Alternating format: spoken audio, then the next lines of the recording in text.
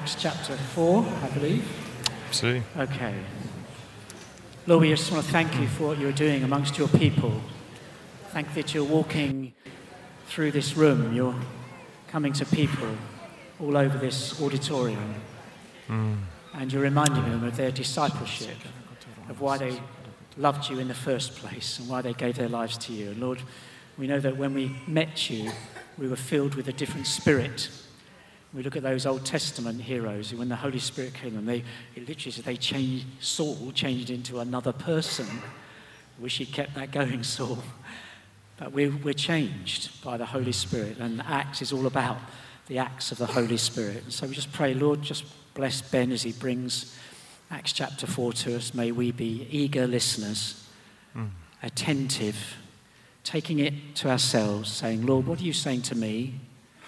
And may we be people changed by the word, not just hearers, but doers. Father, we pray for that we are changed by the word of God this morning as we delve into this precious way in which the church began all those years ago.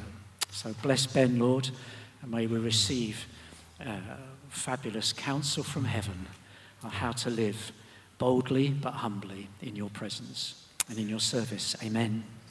Thank you. That's good. Yeah. Morning, everybody. I've realised. Okay. Ollie's just told me the youth are still around. You're welcome to stay around. I don't know if that requires me to delegate and say you can go or you can stay. It's up to you. So you've got youth work available out there, but feel free to stay. You're so nice to be here as church in the morning. I was thinking a minute ago, actually, there's no other place I'd rather be.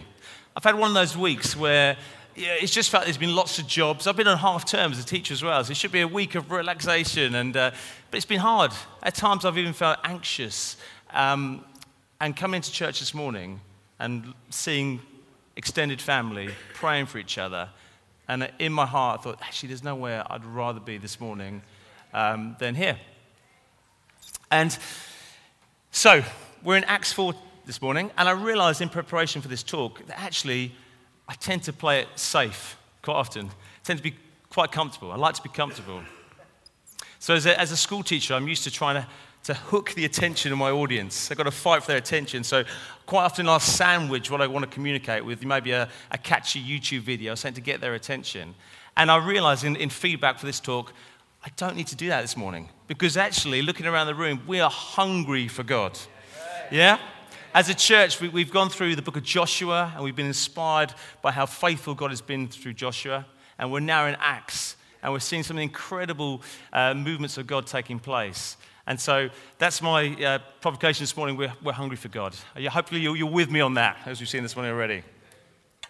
So in the book of Acts, Peter is one of the main characters in the book of Acts. If I remember Peter, I'm thinking about the end of the Gospels, where actually, as a follower of Jesus, he's in a position where he denies knowing Jesus. And quite a lot of the time, I can relate to that side of Peter. You see, he was afraid. And sometimes I allow fear to drive the bus as well.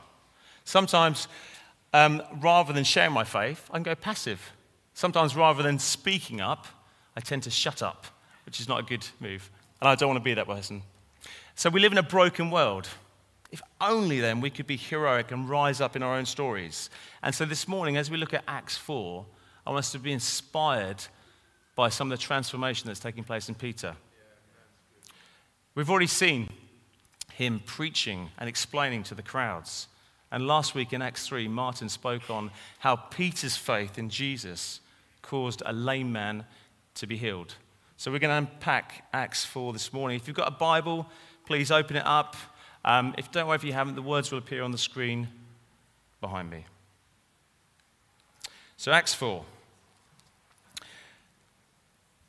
And as they were speaking to the people, the priests and the captain of the temple and the Sadducees came upon them, greatly annoyed because they were teaching the people and proclaiming in Jesus the resurrection from the dead. And they arrested them and put them in custody until the next day, for it was already evening. But many of those who had heard the word believed, and the number of the men came to about 5,000. So I just want to pause there. So the Sadducees were a bit more concerned with politics than religion. They worked hard to keep the peace by agreeing with Rome. And as you remember at the time, Israel was under Roman occupation. They did not like Peter teaching about the resurrection. They didn't believe in life after death, which is why they were sad, you see.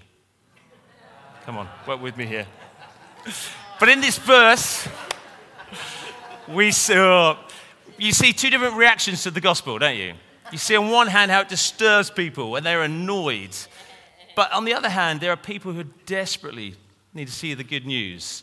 And it says, a number, 5,000 were added to their number. On the next day, their rulers and elders and scribes gathered together in Jerusalem with Annas the high priest and Caiaphas and John and Alexander and all who were of the high priestly family.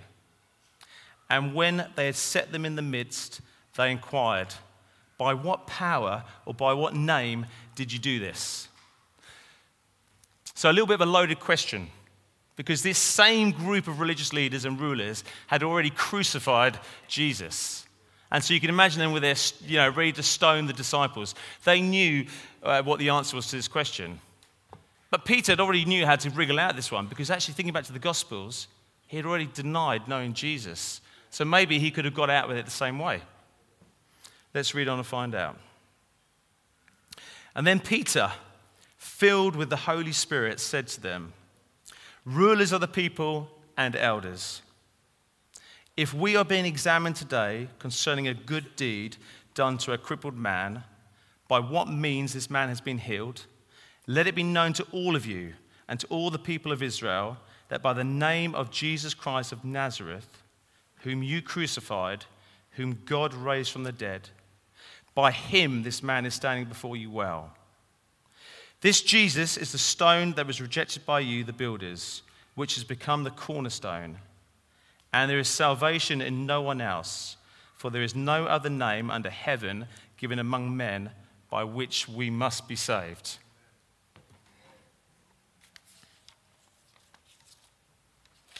So it's a different man. Peter is now filled with the Holy Spirit. Going back to the Gospels, Peter was warming himself by the fire, denying Jesus. Now Peter is on fire for Jesus. And actually, these acts of boldness is probably the quality which shows the most dramatic transformation in the disciples. The key marker then of the Holy Spirit was not necessarily to speak in tongues, not to lead amazing meetings, but it's the spirit of courage which is helping them proclaim this wonderful news of Jesus. Ordinary people filled with boldness. And Jesus had promised them this already. It said in Luke 12, when you're brought before synagogues and rulers, don't worry about what you're going to say. The spirit of power will give you the words to say. And Peter goes one step further. He turns the tables of accusation back on them. We're doing something good for a crippled man. He couldn't walk, and now he can. And the problem is, they don't believe in miracles and they don't believe in Jesus.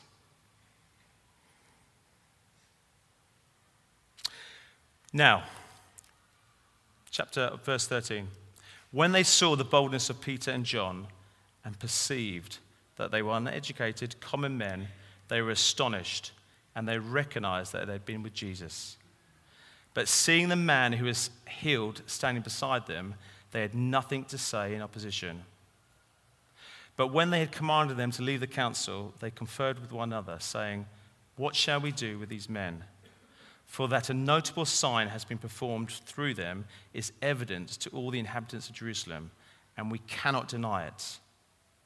But in order that it may spread no further among the people, let us warn them to speak to no one anymore in this name."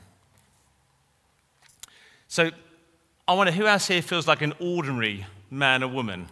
Yeah, a few ordinary people in the room? Absolutely. And so Peter's boldness is not about his personality type. Peter was impetuous by nature, But actually, we've already touched on the fact when he denied Christ. The difference is now Peter has been with the resurrected Jesus, and he's filled with the Holy Spirit. And now there's a holy boldness to him. And so the Sadducees and the rulers looked at the fishermen, and they marveled at their ability to interpret the text. And there are people who maybe know the Word of God, and there are people who know the God of the world. But we want to be people who know both God and the Word.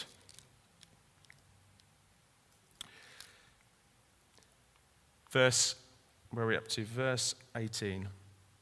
So they called them and charged them not to speak or teach at all in the name of Jesus. But Peter and John answered them, whether it is right in the sight of God to listen to you rather than God, you must judge. For we cannot but speak of what we've seen and heard. And when they'd further threatened them, they let them go, finding no way to punish them because of the people. For all were praising God for what had happened. For the man on whom this sign of healing was performed was more than 40 years old.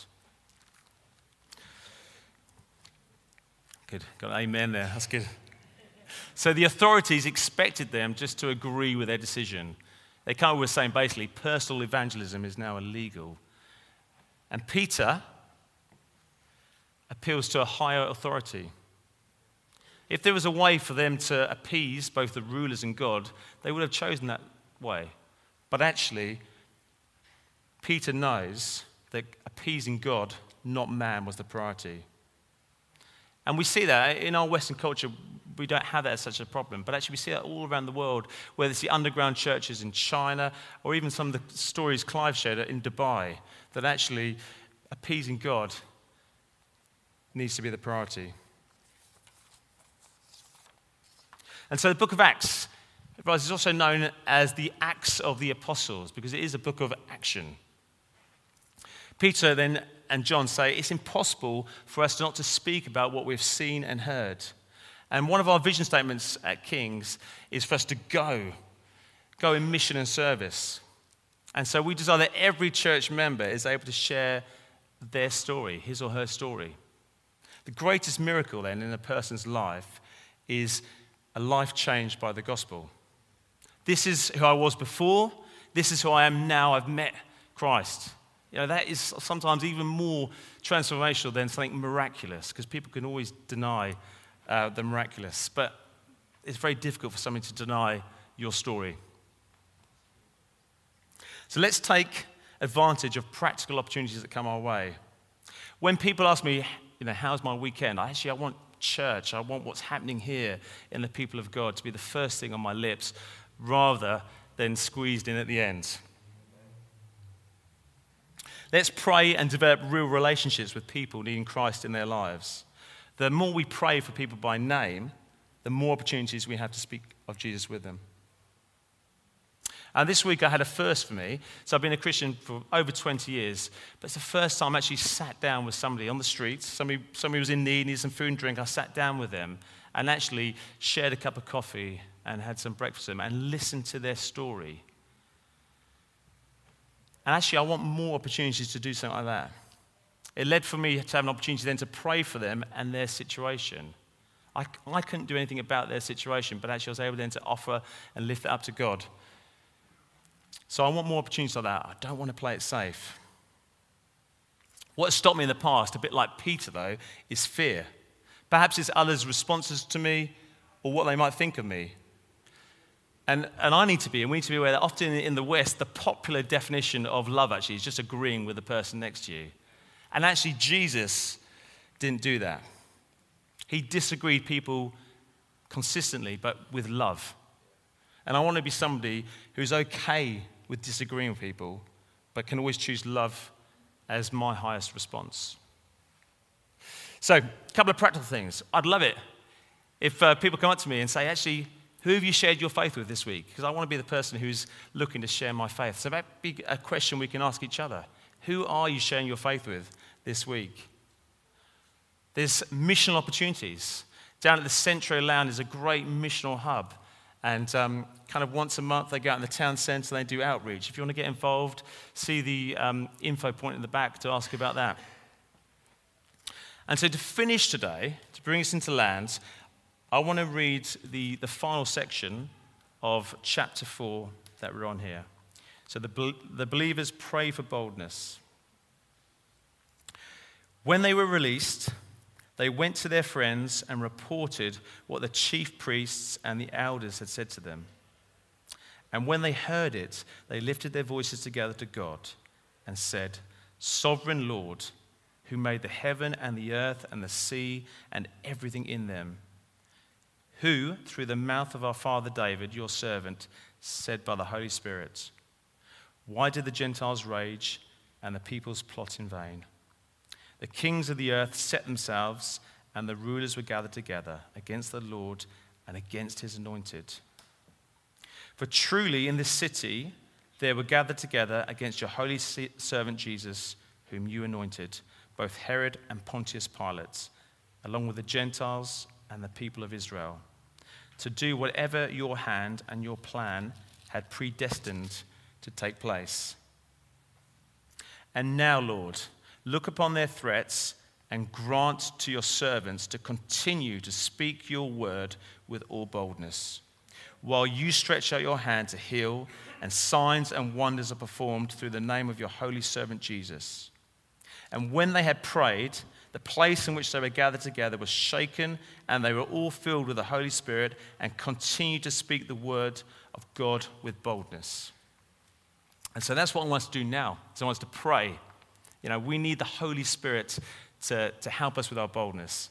You know, self-help is not going to work. I need the Holy Spirit's help in that. And so just a couple of prayer points for us to consider. So personally, praying for boldness to declare the gospel, praying for people who we think might need to hear the good news. And then for us also to consider, how can we step out in this boldness? How can we practice being bold and sharing the good news this morning? So I'm going to invite Rich and the band to come up, and we're going to have a time of just praying together for boldness this morning. Amen.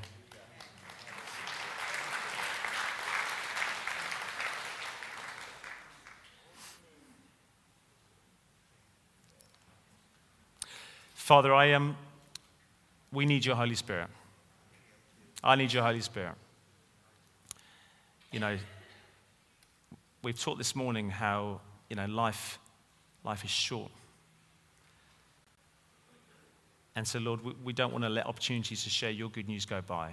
I don't want to let passivity or actually fear of people get in the way of sharing your good news. And so, Father, would you grant your servants the ability to proclaim you, to set people free. Thank you that you came to heal the brokenhearted and you came to set captives free, Father. That's all of us in this room. It's everybody outside that, Lord. And so, Father, we ask for your help this morning and a fresh infilling of your boldness this morning, Lord. In Jesus' name, amen.